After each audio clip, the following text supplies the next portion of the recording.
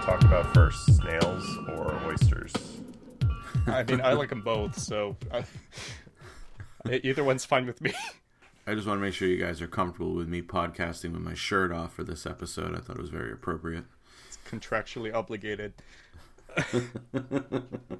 So much shirtless Kirk Douglas. Those are the money shots. That's the real secret behind this vanity project. Yeah. All right, well, welcome to The Complete, episode 5. We're going to be talking about Spartacus today, and we have a guest here. But first, I'll just say hello to my co-host, Travis. Hello, Travis. How are you? Hello. How's it going, Matt? It's going all right. Martin, you are our guest. Say hello.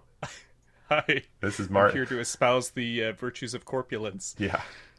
So this is Martin Kessler. Why don't you? I could introduce you, but I think you would do a much better job of it. So why don't you tell the nice people at home a little something about yourself? Sure. I'm a filmmaker, podcaster. Also, I'm usually over on FlixWise, where I'm a co-producer, and I have the new spin-off FlixWise Canada, which has been going pretty strong for this past year. Yeah, that's about it, I guess. Well, I love your show, but I also love your Twitter account, where you're very prolific, and I like your mix of movies. It's kind of like a third all-time classics, a third super obscure movies that most people have never heard of, and then a third movies that are like the movies that I love that I thought nobody else loved. Thanks. You're my target demographic. Thank you. Yeah, it's a fun follow. I recommend that to anybody listening. At Movie Kessler on Twitter. If people want to check it out. Yeah, for sure. All right. Well, we might as well just jump into it. I mean, the first thing I like to ask, you're our second guest so far, and the first thing I wanted to ask you was just if you could say a few words about your relationship with Kubrick as a director and his movies, kind of how you came to Kubrick, and how your relationship has evolved as you have gone deeper into both movie making and cinephilia. Sure. I think probably like most people getting into film, it doesn't take very long to run into Kubrick's name. I think probably the first one I'd seen was 2001: A Space Odyssey. My father, who saw it in Czech Republic, I remember before I'd ever seen it, would tell me about this film, and the word he used to describe the spaceship was almost like amphitheater, because it had the spinning centrifugal artificial gravity, but like the picture he created in my head was completely different from when I ended up seeing the film. But I really enjoyed that. I like science fiction and science, so I was mostly a fan of that for a while, and then of course later on saw his other films, Paths of Glory and The Shining, and delving into his filmography. And I think just relationship wise, it's sort of one of those things where your taste in film kind of bloats and then shrinks the more films you watch. So you kind of, this is the greatest person ever, and then you start seeing other films and you can sort of put them a little bit more in context. So I don't necessarily think he's the patron saint of cinema for me, but I his films I think they're all interesting. Some of them are a little bit frustrating for me, and I think maybe particularly this one, I think it's frustrating in an interesting way. So I'm excited to talk about it. Yeah, no, it is. It's you can feel the limitations being put on him, especially after coming off of watching Paths of Glory, where I felt like he becomes more fully emerged into his kind of style that we get familiar with. Mm-hmm. This felt like a big, like a weird step back, but there's also so many themes that are running throughout all of his movies that are also in this one, which tie it to him very clearly. So yeah, I can definitely see that. Yeah, I'm sure it'll come up throughout the conversation, but I definitely want to get into the idea of whether or not this is kind of quote unquote a Stanley Kubrick movie. Obviously he disowned it later in life, and even when they were doing the restoration in the early 90s, declined to have a closer hand in reinserting the scenes back into the film that had been cut previously. And I think the extent of his participation was kind of watching what they did and giving it the okay. And I think he faxed some instructions over for the actors' performances when they had to re-record some audio, which is something that we'll definitely talk about for that particular scene. Yeah, so I'll just say some really quick words about how this movie got made before we get into it. This is a film that was created because Kirk Douglas wanted to play Ben-Hur and was passed over for Charlton Heston for that role. And so he said, oh, fine, I'll just make my own sword and sandals epic. So he hired Anthony Mann for the film. Basically, he was actually supposedly interested in having Kubrick make the movie initially, but they wanted kind of a more experienced Hollywood director for a movie of this size. The budget for this film was $100 million in today's money, so it was a significant production. And he started out with Anthony Mann on the film, and there's kind of differing accounts of what happened, but at the end of the day, it's the same result, which is that he left. Mann would go on to make El Cid a couple years later, which I think is actually one of the better sword and sandals epics. It's a little later than Sword and Sandals, but of this style of movie, I think it's a pretty strong one. And Kubrick had written a couple of scripts that never went anywhere in between Paths of Glory and Spartacus, and he was working on One-Eyed Jacks with Marlon Brando at the same time that Douglas was working on developing Spartacus, and he got fired from that. And so it just kind of lined up. And so about a week or two into shooting, Kubrick showed up with pretty much everything set in place. So this is a film that is very unique in his catalog because he had pretty much complete control over, at least on the production side, of every movie that he made other than this one. So the first thing before we get into kind of the elements of the movie itself, well, I guess the first thing I'll say, Martin, is if there's anything that you wanted to add to what I just ran down in terms of what the setup of the movie needs to be. And then the other thing I wanted to ask you is just, I came to you because I really wanted you to be on the show and asked you which Kubrick films you would want to do. And you said Eyes Wide Shut and Spartacus. And I was surprised by that because I think I didn't expect anybody to kind of come at me with Spartacus as being really an exciting Kubrick movie to talk about. So I'm very curious to hear kind of why you were interested in talking about this movie in particular in Kubrick's catalog. Sure. Well, I think there's a lot to talk about in the film that just generally doesn't get talked about because it does sort of get brushed aside when you discuss Kubrick's filmography, partly because he disowned it. Like, I think one of the first Kubrick books I ever owned completely skipped Spartacus. It went from Paths of Glory to Lolita as if it didn't exist. So I think people do tend to sort of ignore it, but then when you look, there are certain Kubrick themes and ideas. It's more in the cracks of the film than on the surface, but I think it's also an important point in his career where you can sort of see him deciding what kind of a filmmaker he doesn't want to be while making it. And just what you mentioned about going from One-Eyed Jacks to this, he was in a situation where he had one actor producer going into another, and I say this from personal experience that's a miserable situation to be in when the actor is also the producer. So I think in a situation where he was very constrained and didn't have a lot of control, it's interesting to see the development of his technique, his themes. I think some of his key themes actually begin in Spartacus, and it's things he's either revisited or tried to uh, delve into more deeply in his later films that I think is very kind of intriguing. I also remember it just being something completely brushed over. Like you did just skip Spartacus because it was something that Kubrick didn't like, and I think this is the complete.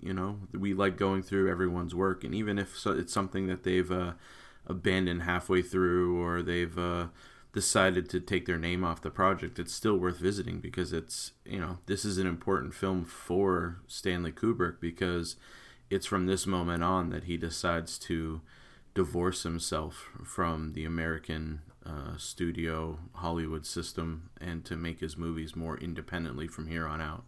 And so this is a huge, whether he enjoyed the movie or not, or the final product was up to his snuff, it's an important step for him as a filmmaker to have this movie under his belt. And so, yeah, I like it, and it's important enough to in the sword and sandal kind of world also because I didn't really realize until I watched it this time how little it has to do with Christianity.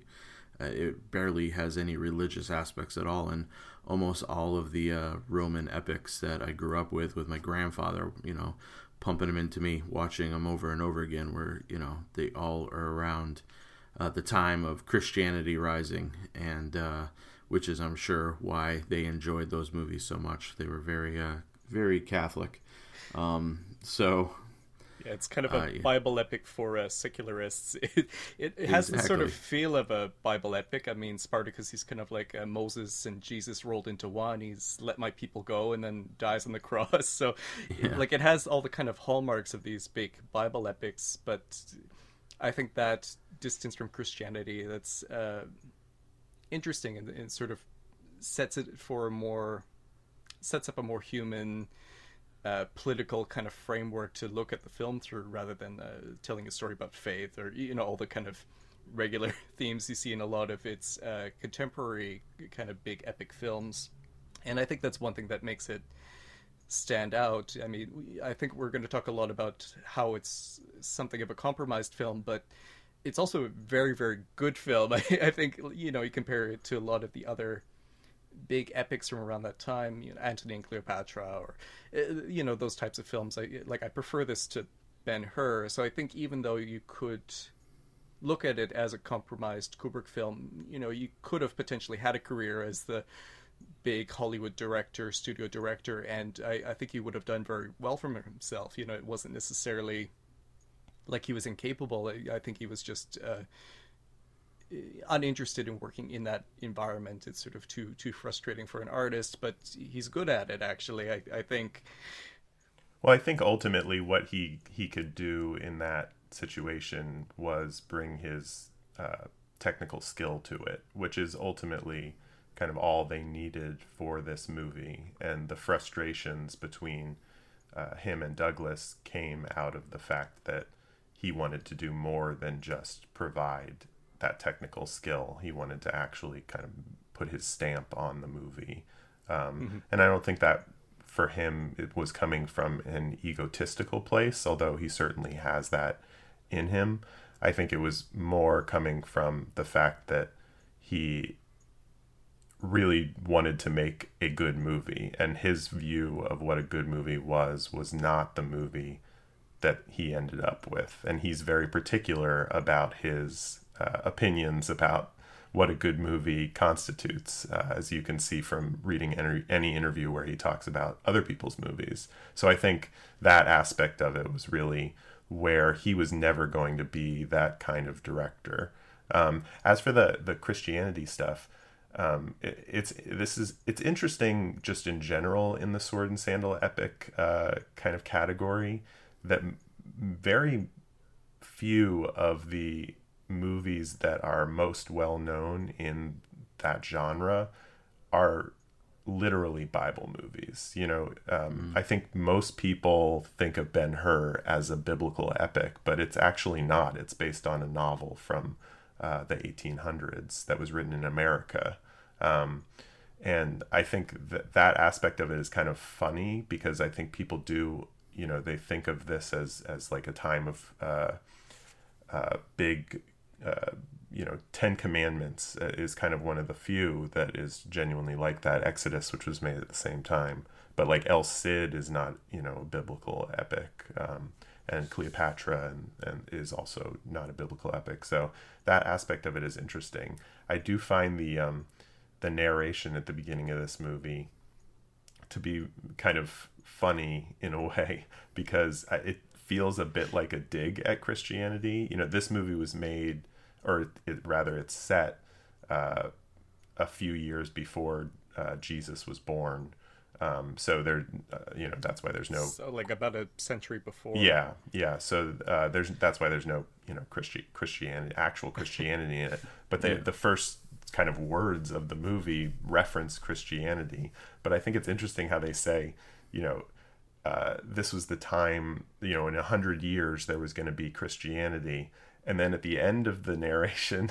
They kind of stick it to Christians and to American Christians in particular by pointing out that even though Christianity was only 100 years off, the end of slavery was still 2,000 years off. Right. Yeah. So it's kind of a funny, I think that's one of the kind of subversive elements of this movie. And I think the fact that it kind of starts at the beginning with kind of reminding this audience that they really only ended slavery very recently makes it kind of a funny little dig.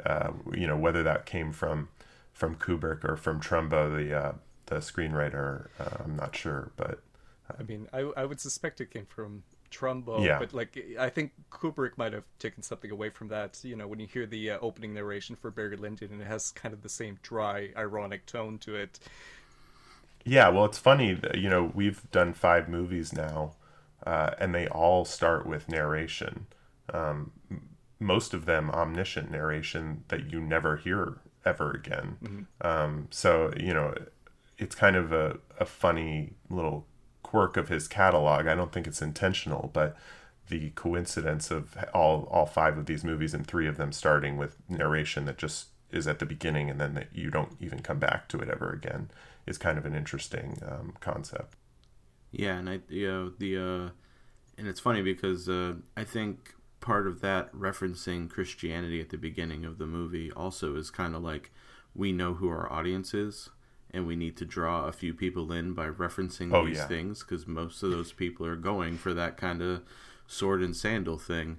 And then there's even little digs throughout the movie where the senators are going, hey, let's go sacrifice something real quick. It's like, oh, I didn't think you believed in the gods. I don't. It's for the people, I'm just doing this for them. So, it's very tongue-in-cheek in terms of Christianity's the true religion, and also at the same time, we're just senators. We're just giving the people what they want, which is exactly, kind of what you do when we're talking about these sword and sandal things with biblical stories. You're giving the people what they want just so they can keep going. But talking about the narration at the beginning, I was reading about almost all of his movies start with this narration, and one of the few that he consciously took the narration out. He had plans on putting it was 2001. He had a narration in mind for the beginning, and he decided to remove it. So I find, the fact that he just continues with his narration theme, and then, even in some of his later movies, he has some sort of a voiceover talking throughout, or talking at the beginning, or talking in points. It is very interesting that this is something that he embraced, I guess. It's I always think of opening narrations as something foisted upon a director by the studio to help set things up or get a story clearer in the minds of the audience. And the fact that he kind of embraced this as something that he uses is interesting.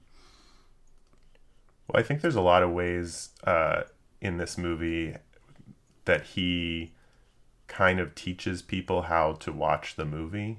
And I think, his camera movements in this film are interesting in comparison to the camera movements in Paths of Glory. There's a lot more kind of tracking characters in Paths of Glory as they're kind of moving through spaces, whether it's the trenches or the palace or the battle scene. You're kind of following them as you go, kind of keeping them in the same place in the frame as they move. And here, there's a sort of lack of interest in most of the characters in the scenes where the camera is actually moving. There's a lot of, especially in the gladiator training sequence, this happens a lot in the first third of the movie, where there's kind of, pushing and pulling of the camera through action. And then there's kind of sequences where he's panning away from things. And it feels a little bit like in Barry Lyndon, sort of the close up pull out to the kind of picturesque framing. Here it feels like he's kind of showing people that there's this sort of epic frame and that there's more going on outside of the frame, or within the frame there's individual moments that you can pick out. And that's the stuff that I really respond to in this film from Kubrick. I don't really particularly like this movie, but I do enjoy watching it because of those elements of it.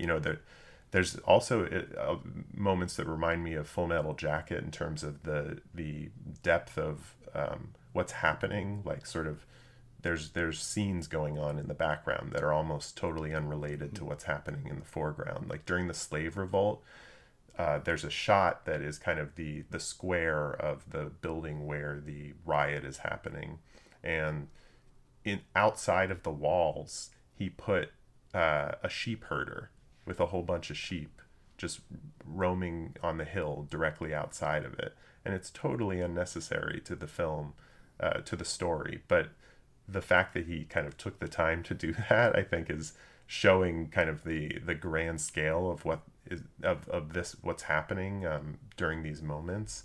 And I think that kind of, you get a better sense visually that this story is significant than you do from the actual screenplay. In the actual screenplay, there's not really that much that happens in this movie that's of any interest, because you kind of know from the beginning that Kirk Douglas is not going to succeed. And then, like, all of the senators don't seem particularly concerned with Spartacus. They're much more interested in their own kind of, machinations of power and trying to, set up, like, they seem to be aware that Caesar is right around the corner and that something terrible is going to happen in Rome. Much more so. There's a lot of that, like, Titanic, that Picasso will never amount to anything type lines where they sort of hint at the the end of the Republic, it's just around the corner. But I think that's the kind of winking stuff that can be a little bit cloying when you're watching period films. Oh, totally. Yeah, no, there's definitely plenty of that. Although I think the deeper flaw of the script here is the kind of the obvious moralizing. That's yeah. I mean, Trumbull, I think he made it sort of clear that he saw Spartacus as maybe this romanticized leftist figure who was just up against too great an odds to succeed, and it's kind of not as interesting as maybe what Kubrick proposed. Supposedly he wanted to do something that really delved into why this particular revolt failed and why revolutions in general fail, and maybe explore Spartacus as a more human and flawed character, and maybe I think a more interesting character, somebody who has to maybe kill people within his own group to prevent a schism between the slaves, and who maybe has the opportunity to leave and chooses not to go back and pillage more. And I think, like, of course it was never made, but it's sort of intriguing when you look at his proposed Napoleon film, this idea of the the brilliant military leader who ultimately fails. I think you can sort of see some of the roots of that in his proposed idea for what Spartacus should be. That's that's definitely one of Kubrick's main concerns in all of his films, is this concept of men striving for something greater and failing because of either their own not even hubris, but just, because of natural occurrences that happen around them that they're unprepared for, just driving them down, or even their own hubris, thinking that they can control something that they are completely unable to. But going back to talking about the just the framework and the idea of the look of the film, it's I was talking about earlier about kind of like coming off of Paths of Glory into this, and you can feel like the last movie, Paths of Glory, the camera work was so freeing and so precise and so forward thinking in terms of what the future of kind of like how cinema will move forward with how it moves its cameras. And this feels like such a stagnated step back into kind of like what Hollywood epics are what our cameras are supposed to see and what they're supposed to look like. And even the moments where we can feel a bit of Kubrick forcing the camera into a spot where maybe it wouldn't normally be, or even composing for the 70 millimeter frame, like you're talking about putting the sheep outside the frame, outside the walls. He's playing with this. He finally has the money and the time and the ability to kind of paint in more detail all around and really have all this background stuff happening. Just the fact that, like, when you get into these wide vistas of them moving throughout Italy, making their way towards the borders, and you see just the massive amount of extras, the background actors walking for miles and miles away from the camera. It's so impressive. Like, especially now in this digital age, you just use a program like Massive and just have digitally install all these people in the background. Yet here in this movie, you just have 10,000 people just like marching around in this giant vista, and he's really making good use of this 70 millimeter frame for these kind of things.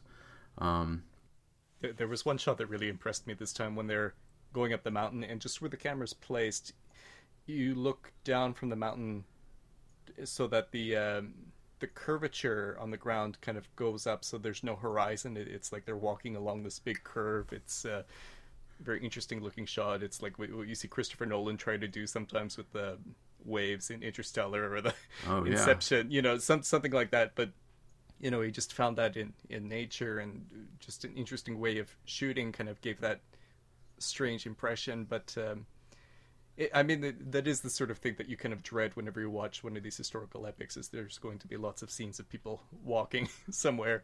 And, because I'm sure it was difficult and expensive, it's like, like you have to get your money's worth, so you can't just have a scene of 10,000 people for 2 seconds, Yeah. But I thought it was interesting, too, that there were certain photographic techniques, optical techniques, so you had special effects to make it look like there were more people actually, like during the battle scene when you see the Roman legion approaching, there are optical tricks to make it appear as if there's more people. There's several layers and they're blended together optically. So like, you mentioned the digital technology, but there is special effects work, which I thought was interesting, and it actually looks pretty seamless.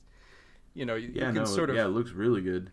You can kind of tell that there's some differentiation in the something about the tone. You can tell like there's different film stocks kind of at work, or maybe not different film stocks, but like it doesn't quite develop totally naturally. You can kind of tell there's different layers. It's like one's like sort of bluish, and it's right in between like two layers of soldiers, but it's still impressive, I think. Oh yeah, when you're stacking film like that, because that's probably what they did, is they probably just stacked like 3 or 4 different film composites together to print one.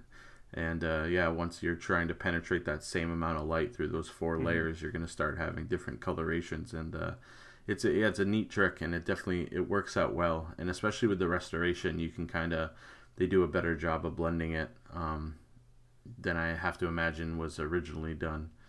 But yeah, it's interesting. And then talking about how it doesn't. The film isn't concerning it. The senators aren't concerned with Spartacus. Like, it's not like that's their main concern. Their concern is the Senate, and it that's very much how politics are played today too.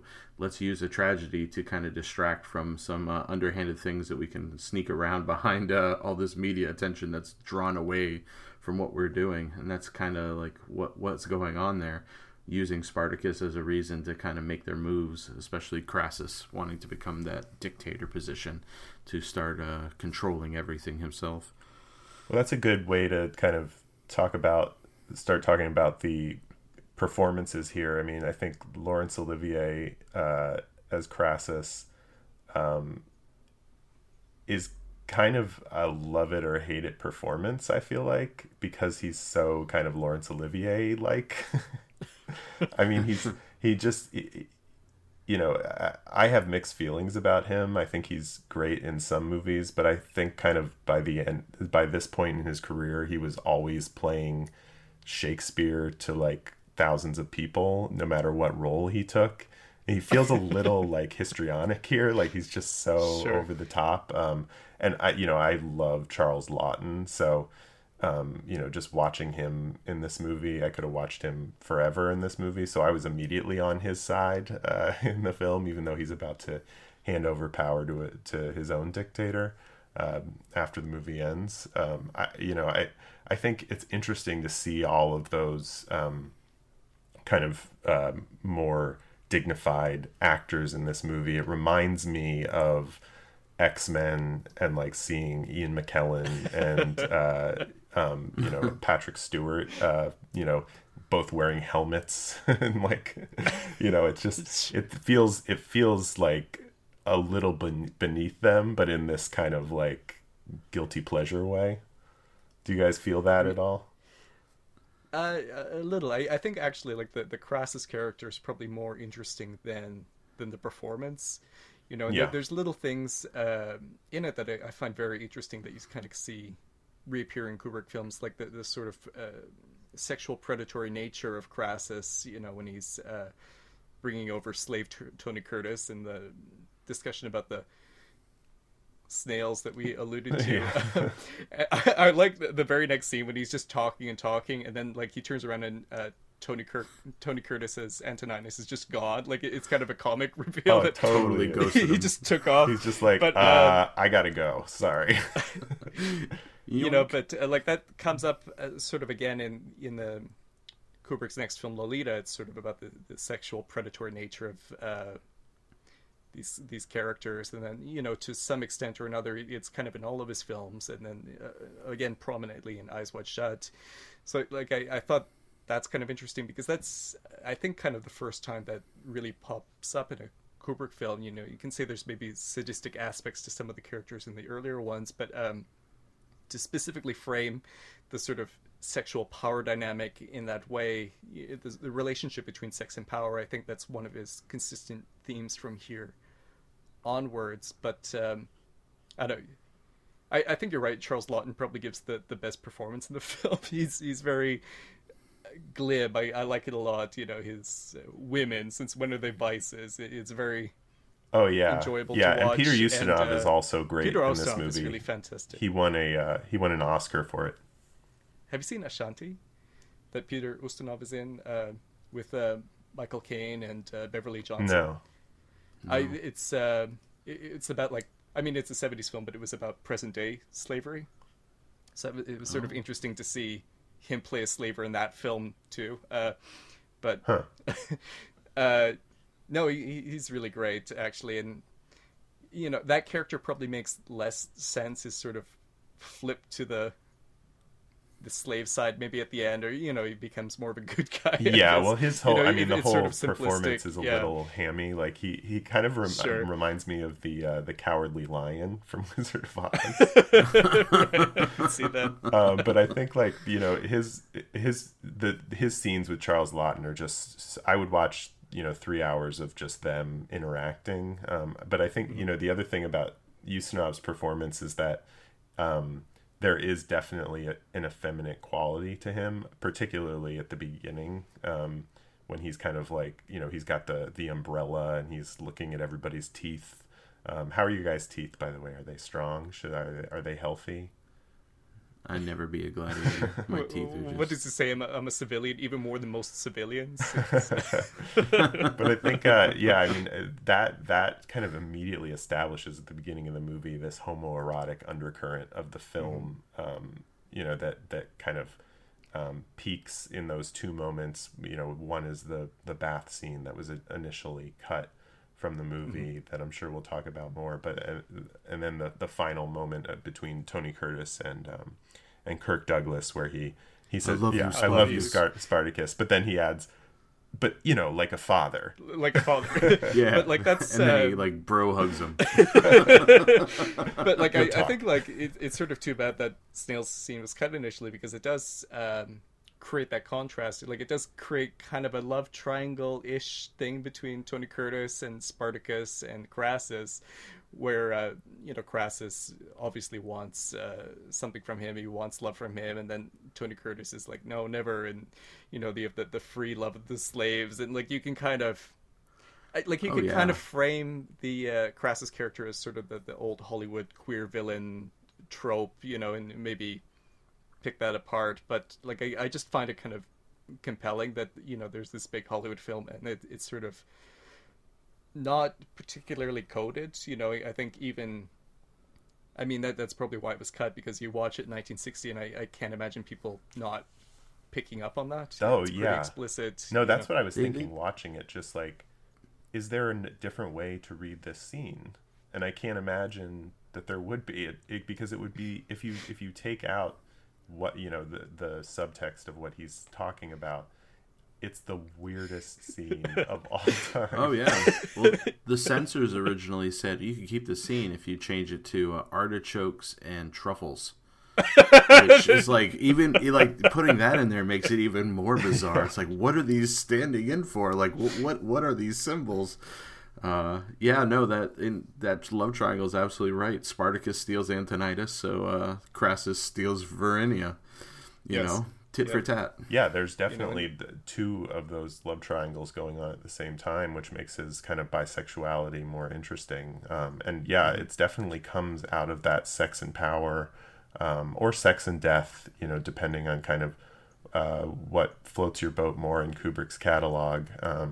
That there's definitely that undercurrent here that I think is present in the script, but is drawn out even more in the kind of way the scenes are directed, and it makes the movie kind of have this whole other life beneath the sort of conventional message picture that Kirk Douglas thought he was making.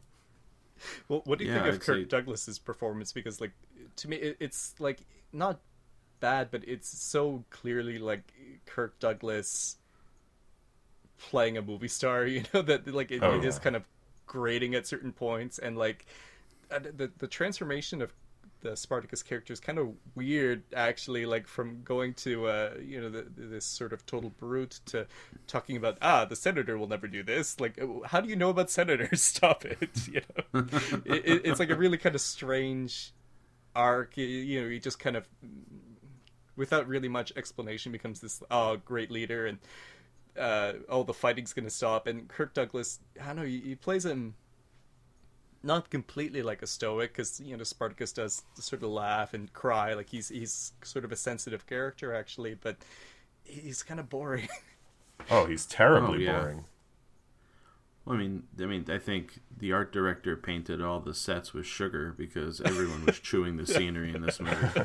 I think and I think that's the symptom of that type of film, is that there is no reason why anyone would follow Spartacus. He does nothing in this movie to step out away from the crowd to be someone worth following.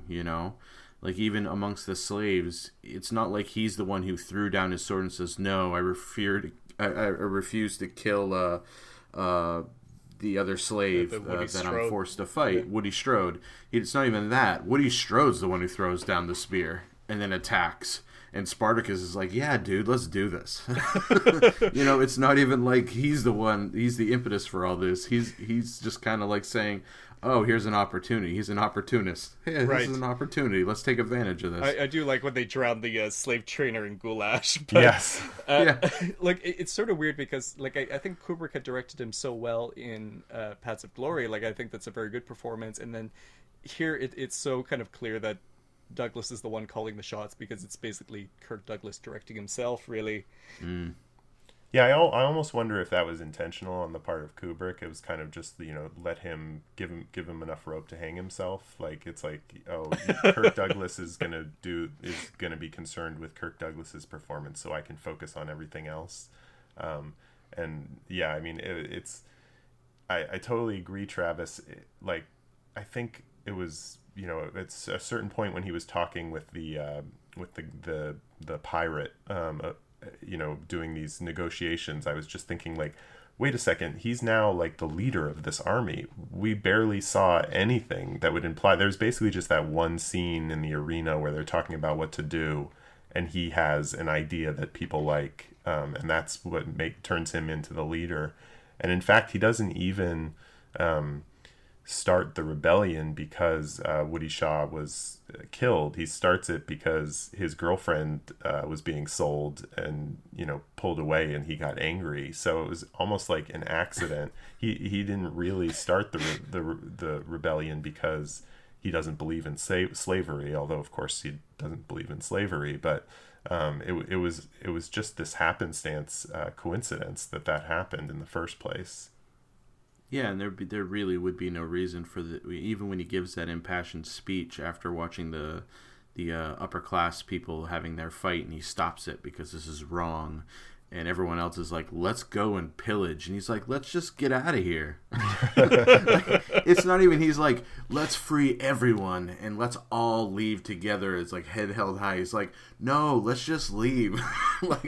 They're just following him because he's like, he's got the best plan to get the hell out of Italy, and even then it fails, horribly. But yeah, it's interesting. I really do think Kubrick was right in his challenging of this script and wanting to dig into kind of like the other aspects of this story that were more interesting, which Martin mentioned earlier, which was this watching these people just implode once their power is achieved, and watching them how they disassemble and fall apart. Because I think originally, or maybe in another book around the same subject, they talk about how factions split off from this, and some people wanted to just pillage and raid, some people wanted to attack Rome, and Spartacus just wanted to get out.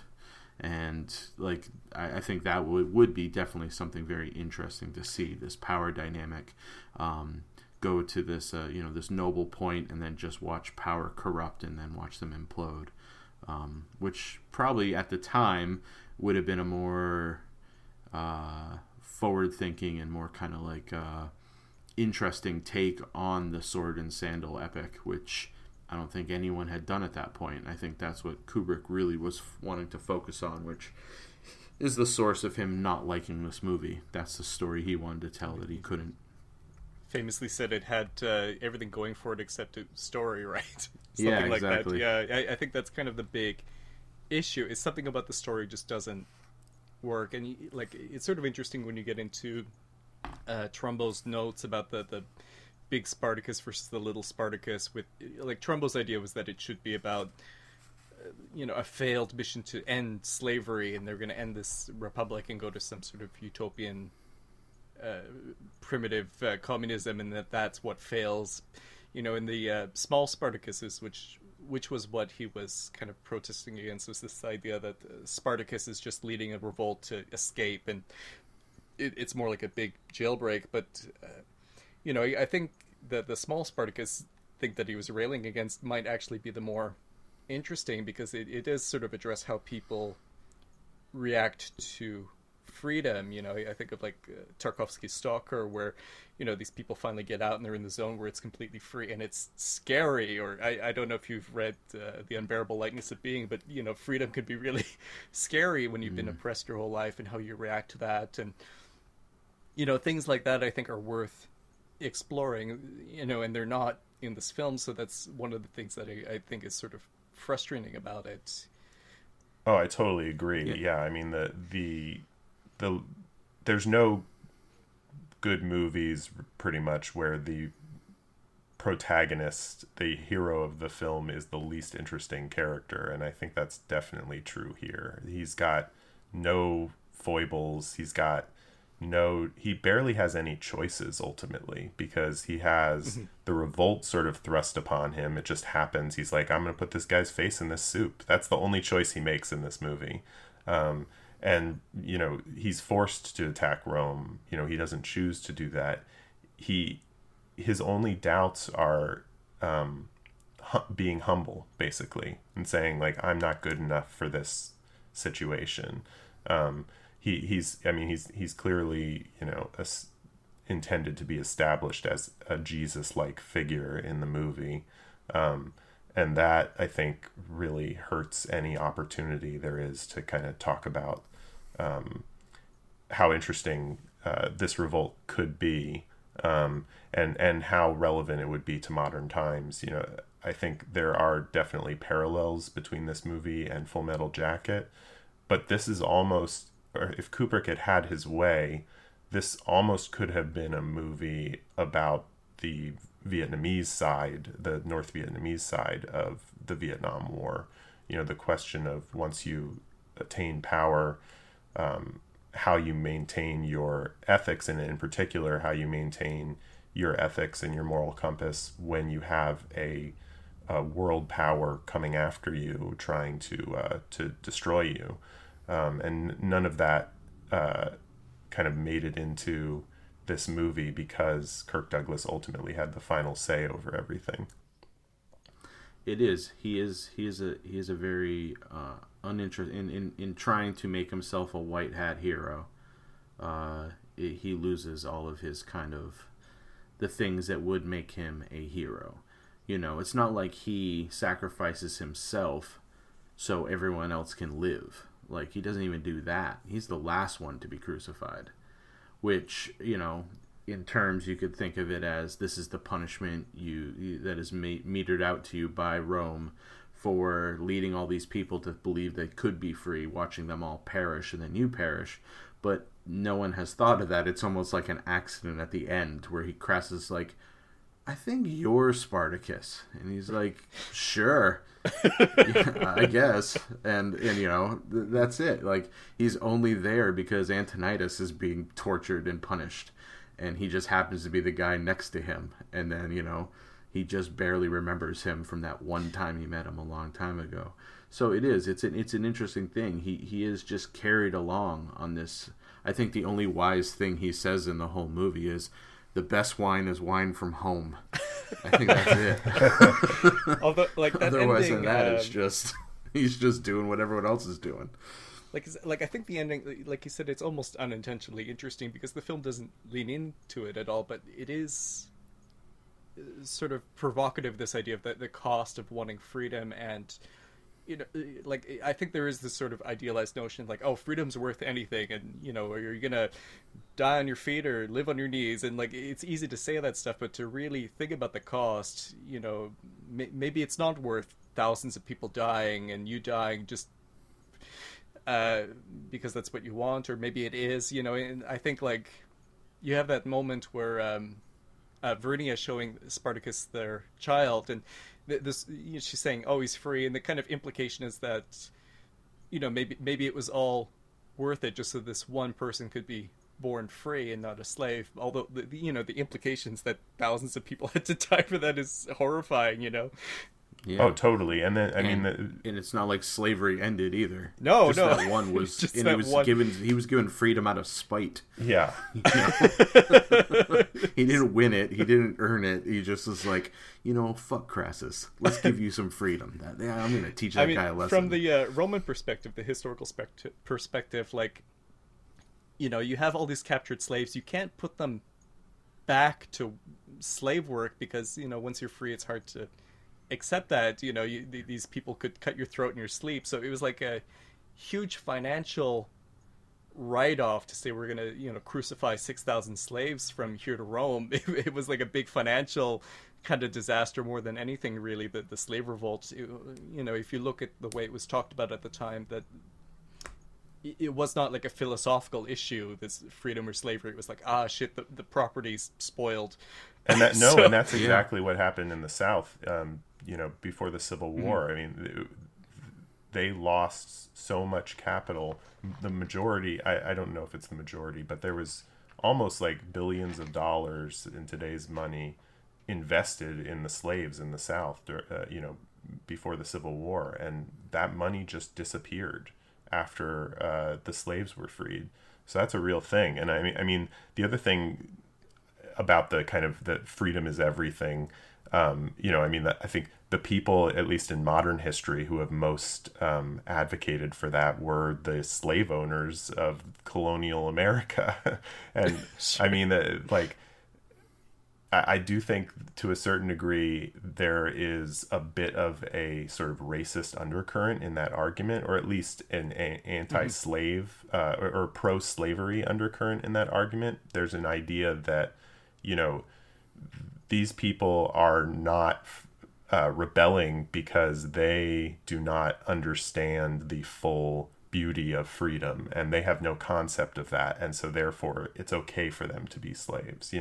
They're not able, because the truth of the matter is, if they're not going to make, we live next door to New Hampshire, where the slogan is "Live Free or Die," which was made while slavery was still real. So I mean, you're not going to make that argument to slaves. You're not going to say to your slaves, like, hey, what are you doing? It's more important to die on your feet than to live on your knees.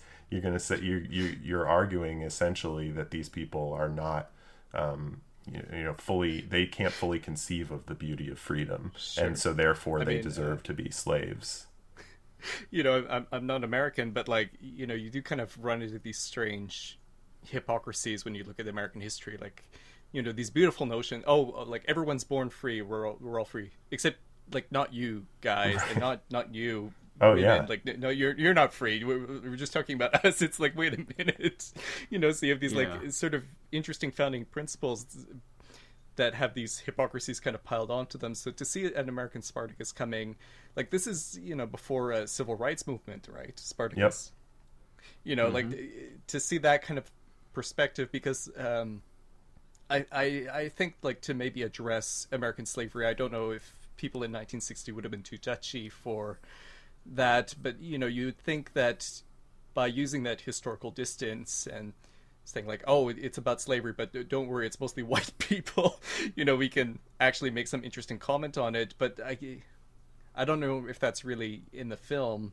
Yeah, well, it feels more self-congratulatory, I think, than anything. I mean, yeah. I should say that the civil rights movement had been happening for a decade, while before this film was shot. It was, though Jim Crow was still in effect, and there was no Civil Rights Act until 4 years later. This was kind of in the middle of it, but before it sort of broke nationally once JFK. Although interestingly enough, JFK played a role in this film's success as well by crossing the picket lines, right, related to Trumbo being listed as, with under his own name, and sort of being one of the major elements that broke the blacklist. So I mean, it was in the public consciousness at this point, but to me, somewhat ironically, considering that this is clearly kind of a left-wing message that's being intended to be extolled in the film,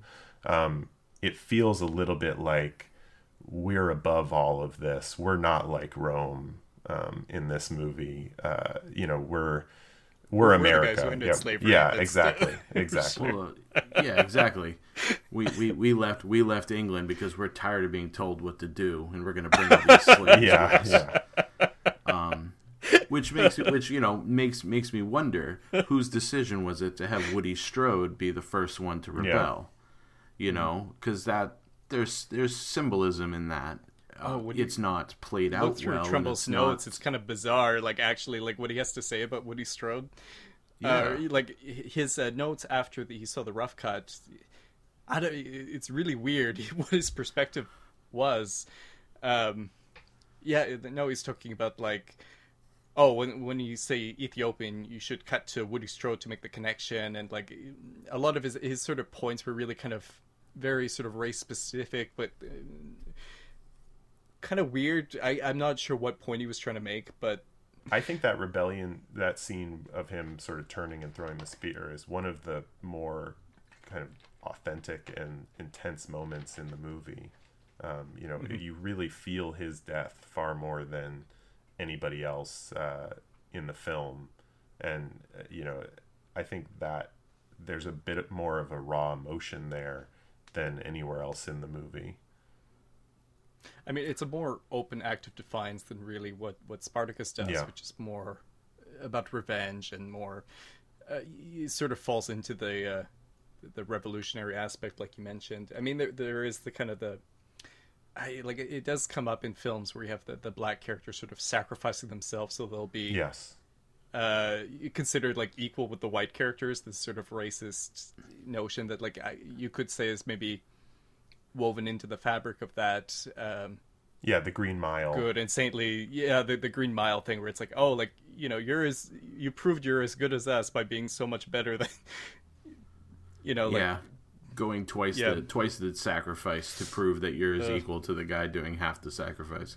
Well, I mean, I other don't than know. killing Tony Curtis, I'm not sure that so that he could be crucified instead. I'm not sure that Kirk Douglas ever really does anything difficult because He doesn't make any sacrifices. I mean, all he does is, he kind of stands up for the little guy. He sees that dude falling down. He goes to help him. A Roman army guy starts whipping him. He bites his ankle and gets sentenced to death. Right. And then after that, he's just sucked up into this thing that happens, whether he's involved or not. The other slaves jump in and start taking out Roman soldiers, and the other slaves are, at some point, the gladiators are just as equal in the decision-making process as Kirk Douglas is. And I think that was one of the things that, made it kind of interesting and untrue. You had all these satellite characters around Kirk Douglas who were commanders or leaders of these different little groups that he kind of relied on, but it's basically everyone's just kind of moony-eyed over Kirk Douglas with his shirt off, so we're gonna just kind of do what he says, and we're gonna follow his lead, even though he doesn't do anything. With bites an ankle and then stabs Tony Curtis at the end of the movie. I don't know if it's like a part of making films on that scale that just a lot of rough edges tend to get polished off by being run through that Hollywood machine. Yeah. Or even not Hollywood necessarily. Like you do see sometimes these young artistic directors brought onto these big projects. Like I thought a little bit of David Lynch going into Dune, which was similarly sort of a frustrating experience for him, and I think also for most people watching. But I do think of that. Like, what is it about going into these like big projects where you end up with something that can feel so uninteresting or bland? It's it happens a lot today with these talented artistic directors being plopped into a superhero film or Right. Star Wars film, as their second feature, and like Anthony Mann, you have directors being fired and replaced, and the director becomes less important, I think, when you look at films on that scale. Oh yeah. Well, I mean, even like Gone with the Wind, there were 4 different directors on that movie. Sure. And yeah, I mean, these blockbusters have always been producer driven, and I think this film kind of its core flaws were baked in, and most of that was that it is essentially a vanity project. But I think what makes Kirk Douglas sort of have the successful career that he had was that he did understand that commercial element, and he knew how to package these ultimately like well-meaning ideals and sell them to a mass audience. And in fact, this was the biggest moneymaker for Universal up to this point, and was only surpassed the next decade by Airport. So this is, which is another one of those just like big blockbusters with cast members that just wander onto set. But I think, that this is ultimately, we've kind of been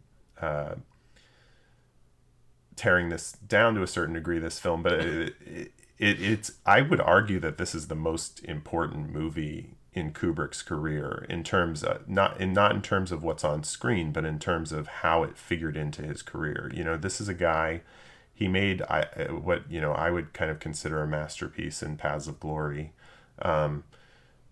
and was not able to make, his career kind of stalled after that. He was not able to make another movie, and this gave him the commercial success that he needed, and it also, I think, cemented and this is separate from the things that it did for him to confirm, as you guys have mentioned, what he didn't want to do in film, but I think it also cemented what was already present in his prior movies, which is that Kubrick was remarkably good at putting every single dollar that you spent on the movie onto the screen. You feel, even in The Killing, you feel all $200,000 that were, or $300,000 that were spent on that movie. And here, you get all of those things. It doesn't feel like a wasted opportunity from the perspective of, I'm going to pour money into this for a spectacle. It feels like the spectacle that he needed to deliver. And I think that aspect of it gave future bankrollers the confidence to give him the money that he needed, to a degree where it really only fell through for him a couple times later in his career, and he was really able to make the movies that he wanted to make. I mean, some directors talk about the one for them, one for me sort of mentality. This is kind of the one big one for them type film. And it, like you said, it did earn him the clout to be able to do what he wanted. And he had other big commercial successes. And I don't think he was necessarily spurning commercial films, like The Shining certainly I think has like commercial appeal, or, a lot of his films do. But they're not blockbusters, this is a very Hollywood film. I mean, there's no ceilings in this world because they have the big studio lights, and it feels like a big studio picture in every sense of that. And I think like it does in some way make it reassuring when you watch, if you're maybe going in to watch Space Odyssey for the first time, that okay, it's the guy who made Spartacus, he knows what he's doing, he's not jerking me around, this is deliberate. It's somebody who can tell this sort of conventional story in a very conventional way. He's choosing not to. It's not, right. Maybe out of pretentious ambition, or pretentious ambition. I think like it does sort of make you respect his maybe more avant-garde decisions or more unusual choices later in his career, knowing that if he really had to, like, he could go back to something like this. Or he could do it in a more conventional way. He's specifically choosing not to, and it's sort of on you to say what that means. And like, I think you do compare Spartacus to some of the others, and like it doesn't have the same sort of historical verisimilitude that I think Kubrick wanted, but like it does feel a little bit more authentic, a little bit more raw than a lot of its contemporaries. Like I always think of the moments when during the battle, Spartacus just lops some poor guy's arm off and there's a little blood squirt, Oh, yeah. Stuff like that. Like for its time, like it's very exciting, and still, like, I find it very watchable for a film of its sort of length and bloat, like for all its faults, it's a 3-hour long film that I can just sort of put on and sit through without much trouble. It moves along at a good pace, and there's always something sort of interesting just around the corner, even if you have to watch seeing the people talking, seeing the people walking. There's some interesting shots, some interesting little bit of subtext worked into the dialogue. Something's going to keep you hooked, or even just this time watching, I was noticing more of the front screen projection shots. Like, oh, that's not outside, that's obviously in a studio, and it's something they would take later into Space Odyssey and a number of his other films. there's the scene of Spartacus and Verinia where they're kind of laying next to one another, and you kind of look and you realize, oh, that's a front screen projection shot. So like I think you can see him sort of perfecting his technique, like you said, the technical aspects. He brought skill over from films like Paths of Glory, but I think he was also learning. This is probably a learning experience for Kubrick. He's taking a little bit of a backseat to producer and maybe even the writer, but at the same time he's using it to refine himself, to learn, to develop a strong opinion about what he doesn't like or what he likes, so that when he has more control he can implement that. So like I said, I think it's a very important film in his career for that. Yeah, I did, for sure. I think that is it is a turning point. It's almost like he stepped further into, like when he made Paths of Glory, he took a step, 2-3 big steps into his career, in terms of his style and his motifs and his themes that he's going to explore throughout the rest of his career. And then this is kind of almost like a step back, which allows him to reflect on, okay, those were the right decisions in Paths of Glory. That is the way I want to be. That is the trajectory that I want to move forward to. And I also think this kind of, and it did cement his need for wanting to have complete control over everything. Having no control really showed how much he likes having control. And it also kind of, it also helped him understand, like, just the bloat and waste that can go into a production this size in terms of how to spend the money. Mm-hmm. And I think, he, from here on out, he does make sure that, every single dollar he spends is worthwhile and up on the screen and being utilized to its fullest. Because I'm sure, this is the biggest budget he's ever worked with. I mean, he went to like 5 times the size of a budget than he's ever, I think all of his previous 4 movies together still didn't even come close to the budget of this film.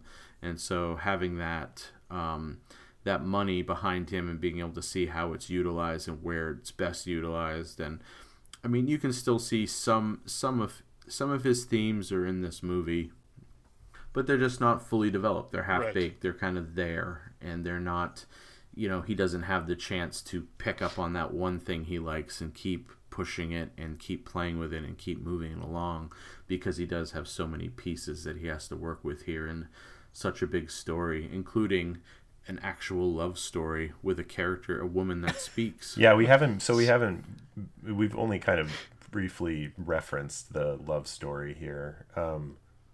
It takes up a pretty sizable chunk of the movie, and I just find it completely unbearable. I think it's just it's just not interesting or good. And to me, I just feel like it feels like they all got together, they had this scene written, and they were like, okay, this is obviously a terrible scene. What is the way that we can perform this that will at least make it interesting to people? I mean, because there's no other explanation for the maniacal laughter in the scene where they are both talking about being They're free. laughing about how fat he is. Yeah, I mean... Peter Wait, are we talking about the field scene? The scene in the field? They're reunited, and she's like, oh, how did you get away? And she's like, oh, I got off the cart, and he was so fat, he couldn't follow me. And that's like, Spartacus just loses it laughing, and it's such a weird moment, because up to that point, he's such a serious character. No, because there's another moment like that when they first meet after... Yeah, no, I'm sorry, that's the same moment. Yeah. No, when they're like talking about being free, how they're both free slaves, they just start laughing hysterically. It's so weird. I Oh, agree. man. Well, you gotta understand, this is a relationship built on the fact that Spartacus didn't rape her when he had the chance. Yeah. Oh, that was another thing Douglas Trumbo talked about. Like, he's like, oh, she'll understand that because he's a slave, his desire is so much greater, and like she'll be so grateful for him not raping her, she'll fall in love with him. I'm like, that's so fucked. Yeah, dude, that is horrible. So fucked like, up.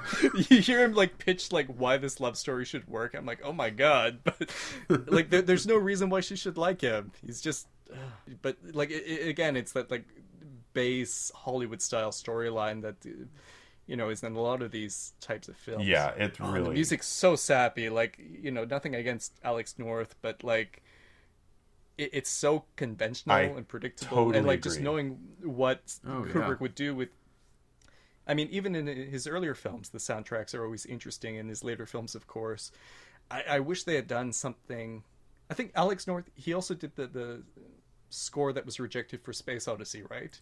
It was going to have a more conventional score, and then Yeah, he was the sort of placeholder Soundtrack, music. placeholder yeah. music. Yeah, and he decided that he Like liked it, so he kept it. And I wish there was. I don't. If somebody had like a version of the film without the soundtrack, it'd be interesting to insert music in just to see like.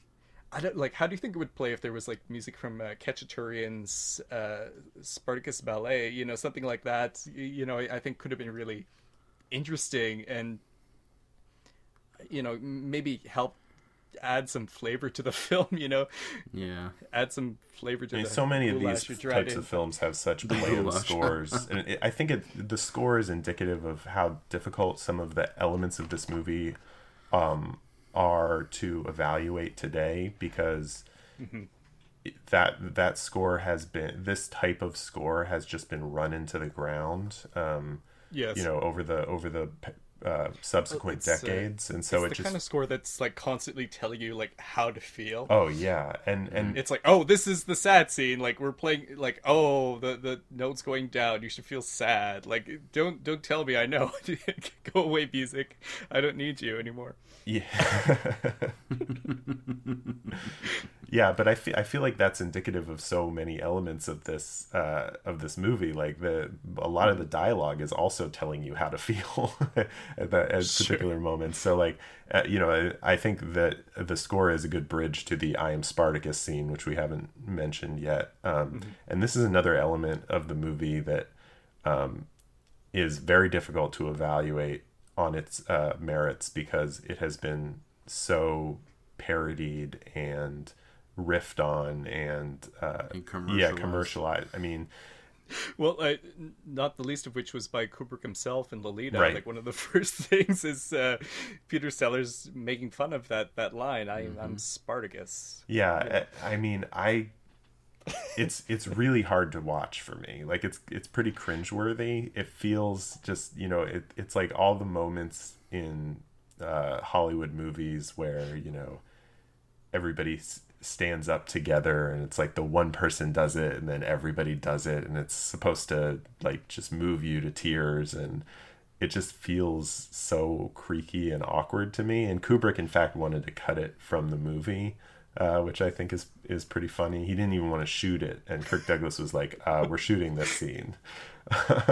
Well, it's the big crying scene. Spartacus has the single tear in his eye. Yeah. Like that's the Kirk Douglas yeah. moment. That's where he gets to show everyone how great an actor he is and how great Spartacus is, and he's even better for playing Spartacus. Like that's the big moment, and that's the big hard sell emotional moment. And I think like one thing that's always interesting about Kubrick in his later films is how he kind of avoids a lot of those sort of big, obvious emotional gesture moments.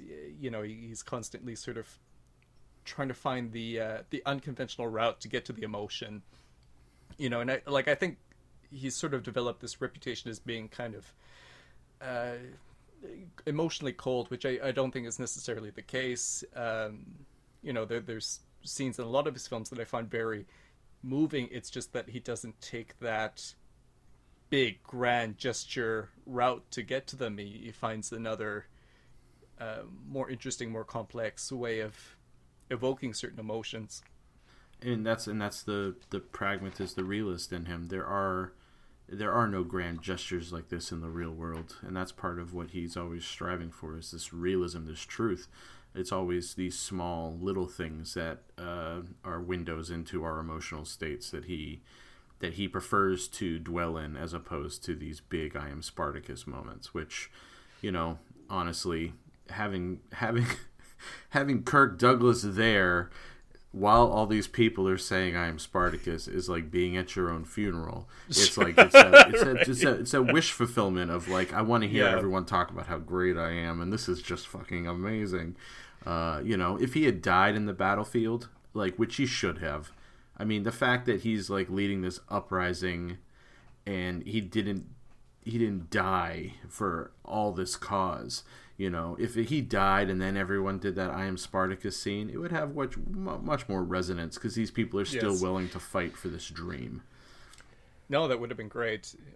I was just thinking, like, in some of Kubrick's later films, the way he'll, like, undercut the big gestures, like in Barry Lyndon when Lord Bullingdon shows up and, like, he's making the Barry Lyndon's kid walk in those big shoes, and he's trying to go for, like, the big gesture, but then it just turns into a fist fight. It's really funny. Like, you know, like, people trying to go for those big gestures in real life doesn't work, really.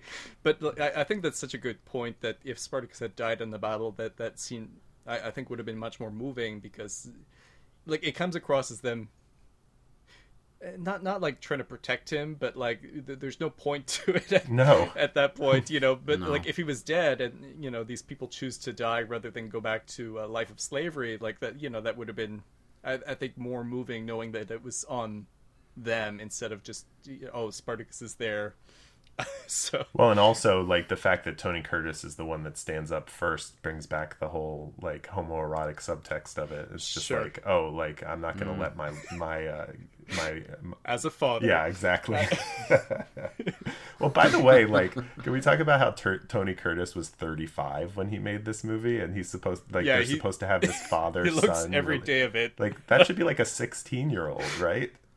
Yeah, I mean, that's just ridiculous. But the other thing about the I'm the singer of songs. Like, the character, it seems like it's written to be like somebody who's very kind of delicate, you know, like they don't do physical work, and Tony Curtis looks like I wouldn't want to pick a fight with him, you know. Oh, it's so funny. Yeah, like when he's like, oh, I want to fight, and he's like, no, your job is singing songs. Like, it should be just somebody who's kind of like the equivalent of, like, the kid with the glasses who's skinny, you know, like, it should be some character like that, but instead he's like, yeah, you could fight. Oh, man. Yeah, the other thing about the "I am Spartacus" scene is that I think when most people think about this movie, they think about that as the last scene in the movie. But there's like 30 minutes more of this movie after that scene. It feels a bit like a porn movie that has the money shot halfway through, and then the rest of the movie is just them sitting around talking afterwards. Like, I feel like the money shot happens at the beginning of the movie when Crassus gets a spurt on his face. That's the money shot in this movie. That's the huge one where he's just like, ooh, I like this. Tying sex and violence right together in one image. But you're right that the denouement, it's like way too long. Like, I think that's sort of characteristic of a lot of these epics, where, I mean, like, it would be kind of weird to have, like, this, you know, big 2.5 hours and then, like, end very suddenly. But, like, a lot of films, I mean, the one that's sort of notorious for that is the Lord of the Rings films, which, like, it kind of makes sense to have, like, an hour-long denouement when you're watching it all as, like, one big long movie. But when you just go and see the Return of the King in theaters on its own, it's like, oh my god, half of this movie is just the ending. It has, like, a little bit of that feel where it's like, okay, you know, wrap it up. There's a lot of, well, you know, gradually tying up the loose ends. Yeah, I'm not interested at all in the Crassus Verinia romance element. I think that's where really, like, because at least wrapping up the loose ends is okay, but I feel like they could cut right from "I am Spartacus" to him fighting Tony Curtis, and it would have been pretty much the same movie, you know, and then Verinia riding out of town. But yeah, I mean, that's not to say they needed to cut those elements, but I just feel like the pacing really slows down in those moments, whereas before that, I kind of agree with you that it's actually a movie that holds your interest considering how long it is.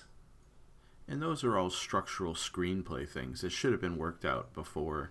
I mean, that conversation between Crassus and Verinia should have happened before the big fight, so we understand that Crassus is terrified of Spartacus and wants to understand how he can gain this power, because that's what Crassus wants, is everyone to follow him. You know, just like they follow Spartacus. He wants to be that character, you know, hence his reason why he wants to possess Verinia, how he wants to destroy this guy. That conversation should have happened a long time ago. Varinia should have been captured a long time ago and brought to Rome, which would also give him motivation for going to Rome instead of like being like forced to go to Rome. Like these are all like little like story structure things that would have made more sense, like, you know, with a revision and a couple more thought, you know, this, you know, that denouement of like post I am Spartacus, and then you go into this like it's like a 10-minute conversation between Crassus and Varinia, in which he's just like wasting time, like we're just waiting to get back outside for this to see what's happening. And it's it's odd. It slogs, the movie slogs, and then even when he's finally up on that cross, there's no emotional power there because it's been robbed already in the death scene of Antoninus. You know, Antoninus is the hope of the future because he's the one who took a chance, ran away, like, you know, he's the big boss's slave and he runs away and he gives up everything, his whole like singer of song and teacher of children, to become a warrior, to be able to fight for this idea. Like he's the one that symbolizes the most. I mean, we're joking, but that's the real love story. Yes. Yeah, that is. Yeah, he is the emotional core that they don't give him enough to do or enough time to do it in, but his story is the one that's more emotionally resonant for the whole piece. You know, it is that love triangle between Spartacus and Crassus and Antoninus, and that, you know, and unfortunately that's, you know, either whether it's because of censorship, the homoerotic aspects of it that they're scared of pursuing, or the fact that, you know, Kirk Douglas wants to have a girlfriend in this movie and have it be all about him, you know, whatever the case may be, it's that section that is the most interesting, that isn't you know, it isn't brought forward enough to make it the emotional core. It's a little bit funny that Kubrick was ready to take credit for the script, though, like, because Trumbo was blacklisted. They were like, "Oh, who are we gonna credit? Are we gonna make up a name?" And from what I understand, Kubrick was like, "Well, I'll take credit for it," and that pissed off Douglas enough to break the blacklist. That Kubrick was ready. Which, like, that wasn't the first time either. Like, I know there was some controversy with the script for The Killing that Kubrick was kind of maybe taking credit for. Oh yeah, ready to take credit Jim Thompson. With dialogue by Jim Thompson. That makes it sting so much more. The additional dialogue credit. Yeah. Well, then he's forced to put Jim Thompson's name on Paths of Glory, and it's in "and Jim Thompson" in like sarcastic. It could have been in quotes. It was so just like, I'm forced to do this to make up for the last thing. It was funny. Although I think that Spartacus might be the last time there was any kind of controversy about that. After, I don't know if he had maybe a better working relationship and crediting relationship with his writers. It seems like it. Yeah, it's funny. Like, I feel like everybody he worked with after this, you know, because he had a co-writer on all of his films. They all like wrote a book about their experience working with Stanley Kubrick. Because I guess it was just it stood out to them so much. Yeah, he probably clearly laid the laws down if this is how this is going to be, this relationship. Yeah, well, and he wasn't a quick worker too, so it was probably a big chunk of their lives that was eaten up by that experience. I mean, I think that it's definitely interesting how quickly he had to adjust to being on this movie. You know, it's interesting to wonder, even with the same power dynamic, you know, if he had signed on with the same contract and not had final say, if he had had a year of pre-production on this, or had been signed on as the director as the script was being written, if he would have had his way a little bit more on some of these elements, if the movie would be different, or if he would have just continued losing those battles. I suspect it would have felt a little bit more like a Kubrick film if he didn't have to hit the ground running, you know, if he had some hand in originating the film, you know, either in the writing or at least sort of being able to approve certain things, or getting ideas beforehand of how to maybe circumvent some of the producerial writer opinions. You know, I think like it could have, but, you know, like we already mentioned, he was coming in to replace Anthony Mann, so like it was, I think, a situation where he just kind of had to make the best of it, Yeah. and sort of accept that, even though he clearly had opinions about how it should be rewritten and how it could be made much more compelling, I think he probably just had to accept that, not this time. Well, so that gets to the question, I guess, that I mentioned at the beginning of the podcast, which is whether or not you guys feel like this is a Stanley Kubrick movie. I think based on our conversation, we all kind of agree that there is at least some of his stamp here, and it should be kind of considered within his canon. But I guess I'm wondering if you guys feel like it should stand on the same level in terms of informing his overall filmography as the rest of his movies, or if it becomes more of a historical curiosity within his movies.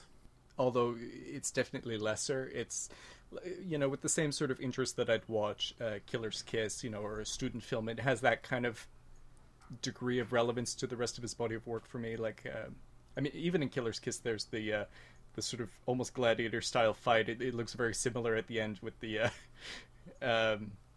two men fighting with all surrounded by the mannequins in Killer's Kiss. That looks almost like something in Spartacus, but it's it's enough there that I think it's kind of key in his development that I would really hesitate in saying like it's important to his body of work, although his name is kind of the third one that comes to the mind when you discuss Spartacus after Kirk Douglas and Dalton Trumbo. So like I think it's I think it's relevant and important and worth taking a look at and discussing, even if it's not a major work or a work that's fully reflective of Kubrick's artistic ability and intent. Yeah, I think as a standalone film, I don't feel it is a fully Kubrickian product, but it is an important film in his complete career, because without this, you could call it a misstep or even a failure in terms of his personal growth. Without this failure, he doesn't take a bigger step forward into having more control and more influence on all of his projects from here on out. And I do think it covers. The film does. I mean, I could see why he would be interested.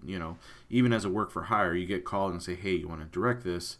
There are things in here that I think definitely excited him and follow into his themes. Because otherwise, he would have just said no. Like, if this was just completely out of his wheelhouse of interests, he might have just said, "Nah, this isn't something." Because you do have his class and power struggles, just like in his other films. There is an upper class and a lower class, and then how these upper class treat the lower class is systemic of all the problems that we face in humanity, that people think they're better than others and then oppress them.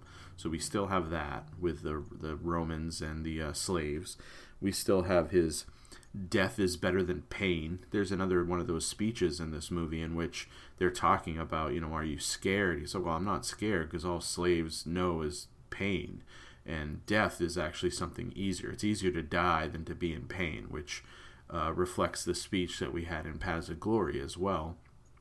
And it definitely falls well within Kubrick's triangle of interest, which we touched on earlier, which is power and sex and death. Those three elements are in all of his films. A little less in 2001, but there's the power and death and sex triangle that he's always front and center interested in, and the dynamics between them. So I think this is definitely a Kubrick film. It is, like Martin just said, you don't think of his name right away when you think of this movie. You think Kirk Douglas, then you think Dalton Trumbo, you think about the Blacklist, you think about the history and what it meant to make this film and to do it this way. But Kubrick is usually an afterthought in terms of, oh yeah, and this is a Kubrick film, because he is not front and center of this movie. He is deep in the background, like one of his sheep herders. Like if you ask somebody, want to talk about like some of the great actors that Kubrick worked with, I think it's going to be a long time before they remember that he worked with Tony Curtis, you know. Like Yeah. it's like, oh yeah, that's right, like he made a movie with Charles Lawton in it. Like it feels a little bit like that. And like one thing we didn't mention is that Kirk Douglas had him on contract to do another film after Spartacus, and Kubrick got out of that contract. And from Douglas's point of view, he was trying to help this up and coming director who he thought was great. And you know, from his perspective, Kubrick was being really ungrateful. But you know, you can see why he wanted to get out of that. I think that's where the quote came from, that of Douglas calling Kubrick a talented little shit. So. Yeah. I connected with a point each from you guys. I mean, I think the student film comparison is a good comparison in terms of how the experience of making it informed the rest of his career is more interesting than what's actually up there on screen. And I also really like the idea that this is in some ways a more surface level representation of the deeper themes that he explores in other movies, you know, and the power dynamic in particular is something that is not particularly interesting in this movie in any way. I don't think you really learn much or engage much with that element of the movie, and yet it is very present and is almost kind of the overarching theme of this movie. And I think comparing this to the rest of his films sort of deepens the exploration of those themes in his other movies, because you can see kind of not only how other people deal with that theme, but how he dealt with this theme in a commercial context that was a situation that he was unable to put his autorial stamp on. So I think that aspect of it makes it interesting. I think, though, ultimately, if you know, let's say you're writing a retrospective of Kubrick's films, or you're talking about a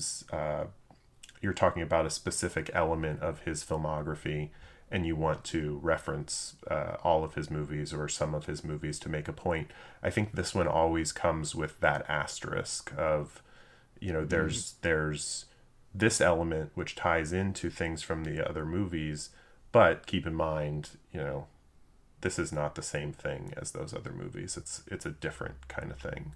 And I think that's okay. You know, I mean, I think it still makes it, you know, a valuable film. I think more valuable and certainly more entertaining than Fear and Desire, but in a similar regard. Yeah. And I think that the other thing worth mentioning is we're all referencing this film, and this is I assume we're all talking, because we talked about the scenes of the snails and the oysters, we're all talking about the restored version. Right. Like for years until the 1990s, like a lot of these, the homoerotic elements, the violent elements, like these were all things that were excised from the original cut of the film. Been boring before. Oh, it must have been there must have been even less sense into it. You know, I've never even seen the other one. I've only ever seen the restored version. So I wonder about that. And, you know, just those elements that they cut out, which are the things that make it interesting for us. You know, we talked about quite a bit about this love triangle and stuff like that. That scene where the hug at the end of the film, where he's holding him in his hands and he says, "I love you." Some of that was trimmed out, and it was less, you know, not a declaration of love so much. And then also, you know, that one scene of the oysters and the snails, which is funny because they lost. I'm sure you guys have all read audio this. Track, yeah, the audio track was missing, so they got Tony Curtis back in to do his, and Olivier was already passed away at this point, so they got Anthony Hopkins to come in and do Olivier impersonation for that scene. Yeah, you can tell it's Hopkins when you listen. Oh, like, yeah. All of a sudden, it's just like, oh, like I'm listening to Westworld or something. Yeah, well, you know, he ate his snails and oysters with a nice Chianti.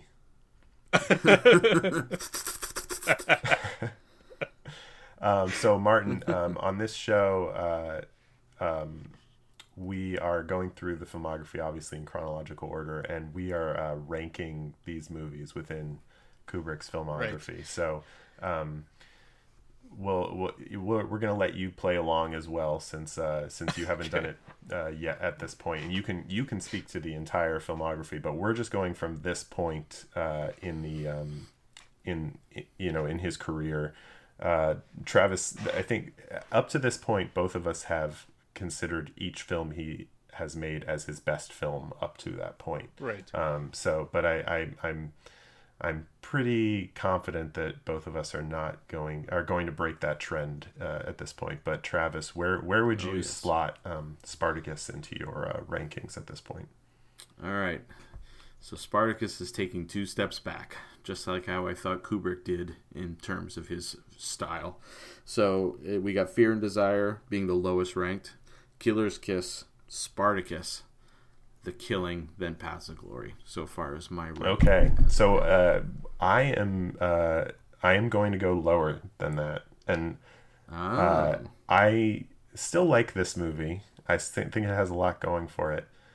But the reason that I'm ranking it a slot below Killer's Kiss, still far and away better than Fear and Desire, but the reason I'm ranking it below Killer's Kiss is because I would rather watch Killer's Kiss 3 times than watch this movie once.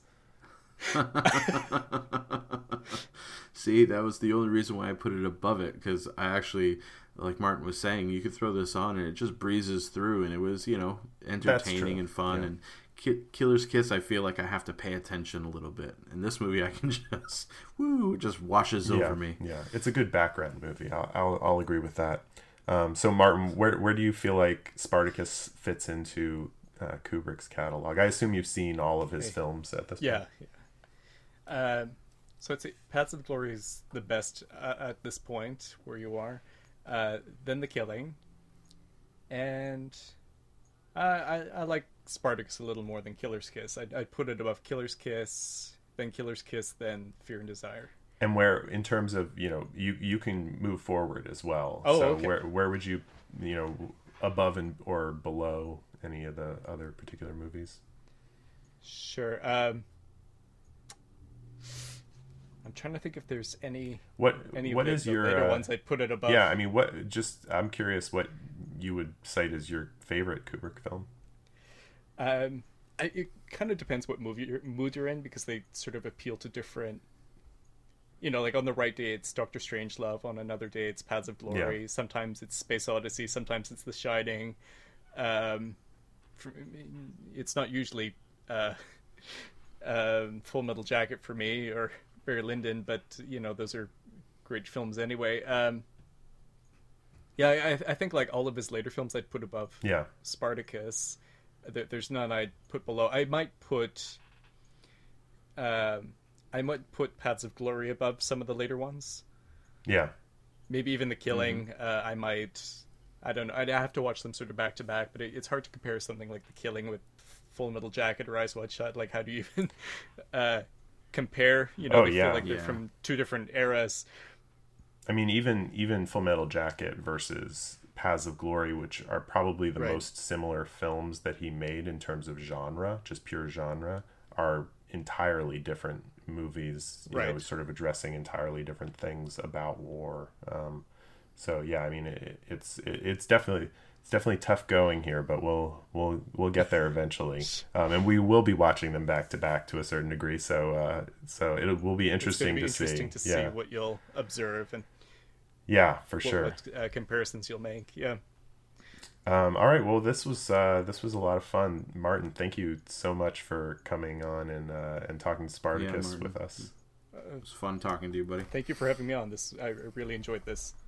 And so in a few weeks, we're going to be addressing Kubrick's next film, which is Lolita, probably his film that is adapted from the most famous source of any of his films. Travis, are you excited about Lolita? What do you think? I don't know. Can I really say I'm excited about Lolita without sounding like a creeper? I'm excited about this movie as I shake holding a cigarette in my hand like, oh yeah. No, I'm interested. This is I will preface, as of now in my mental history of Kubrick's films, this is one of my lower ranking Kubrick films. I've never really connected with this movie, so I'm very interested in revisiting it and seeing if over time my my thoughts on predatory sexual comedy has changed at all. Yeah, I haven't watched this movie since I was a teenager, actually. So it's been quite a while. So I'll be curious to see how I respond as well. Yeah, it should be fun. Kind of. And we may have a guest for we that will, as yeah. well. Who's Lolita is their favorite book. So that should be interesting as well. All right. It's a sting. Very Don't do it. It's a trap It's an intervention. to catch a predator. Take a seat.